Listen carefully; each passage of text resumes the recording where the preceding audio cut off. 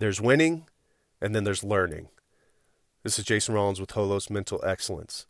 You know, one of the reasons why I do this podcast is because when I was a teenager and even into my 20s, there were certain barriers that I would put up in my way intentionally from the mental side of things.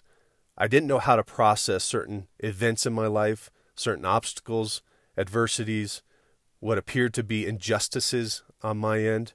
I didn't know how to process that in a healthy way. And so from my experience that you heard in the last episode on how I missed a penalty kick and we lost the tournament, and I felt like I had let down my team, I didn't know how to process that in a healthy way. And as a result, it affected me for years after that in my own personal reflection on penalty kicks and whether I was good at it or not. So my lesson to myself, number 2, and perhaps you've struggled with this before when you face challenges or disappointment or failure, remember that if you have the proper lens, it's only a learning opportunity. And I learned this from Dr. Rob Gilbert. He talked about how there's winning and learning in sports. You see, the idea of losing is that you had something prior. So let me give you an example. If you had a wallet and it had money in it and you lost that wallet, that's something that you had before and now you don't. You lost it.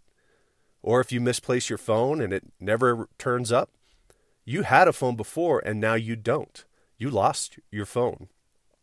Well, in this situation in my story where I missed that penalty kick and we lost the tournament, well, that's not something we had in the first place.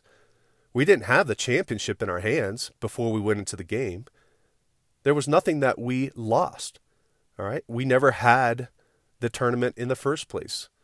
So there's winning and then there's learning.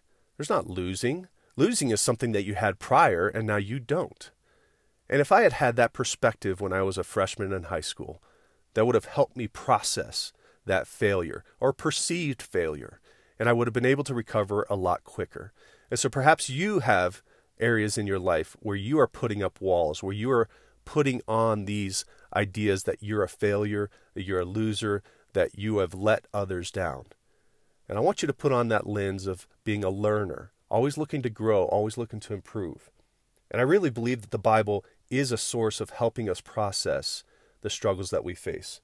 Proverbs 3:21 says, "Keep sound wisdom and discretion, and they will be life for your soul and adornment for your neck. Then you will walk on your way securely, and your foot will not stumble." I want to encourage you today to put on the proper lens as you view failure. Don't view it as failure or a loss, but view it as a learning opportunity where you can grow and improve and get better in whatever it is you felt like you failed.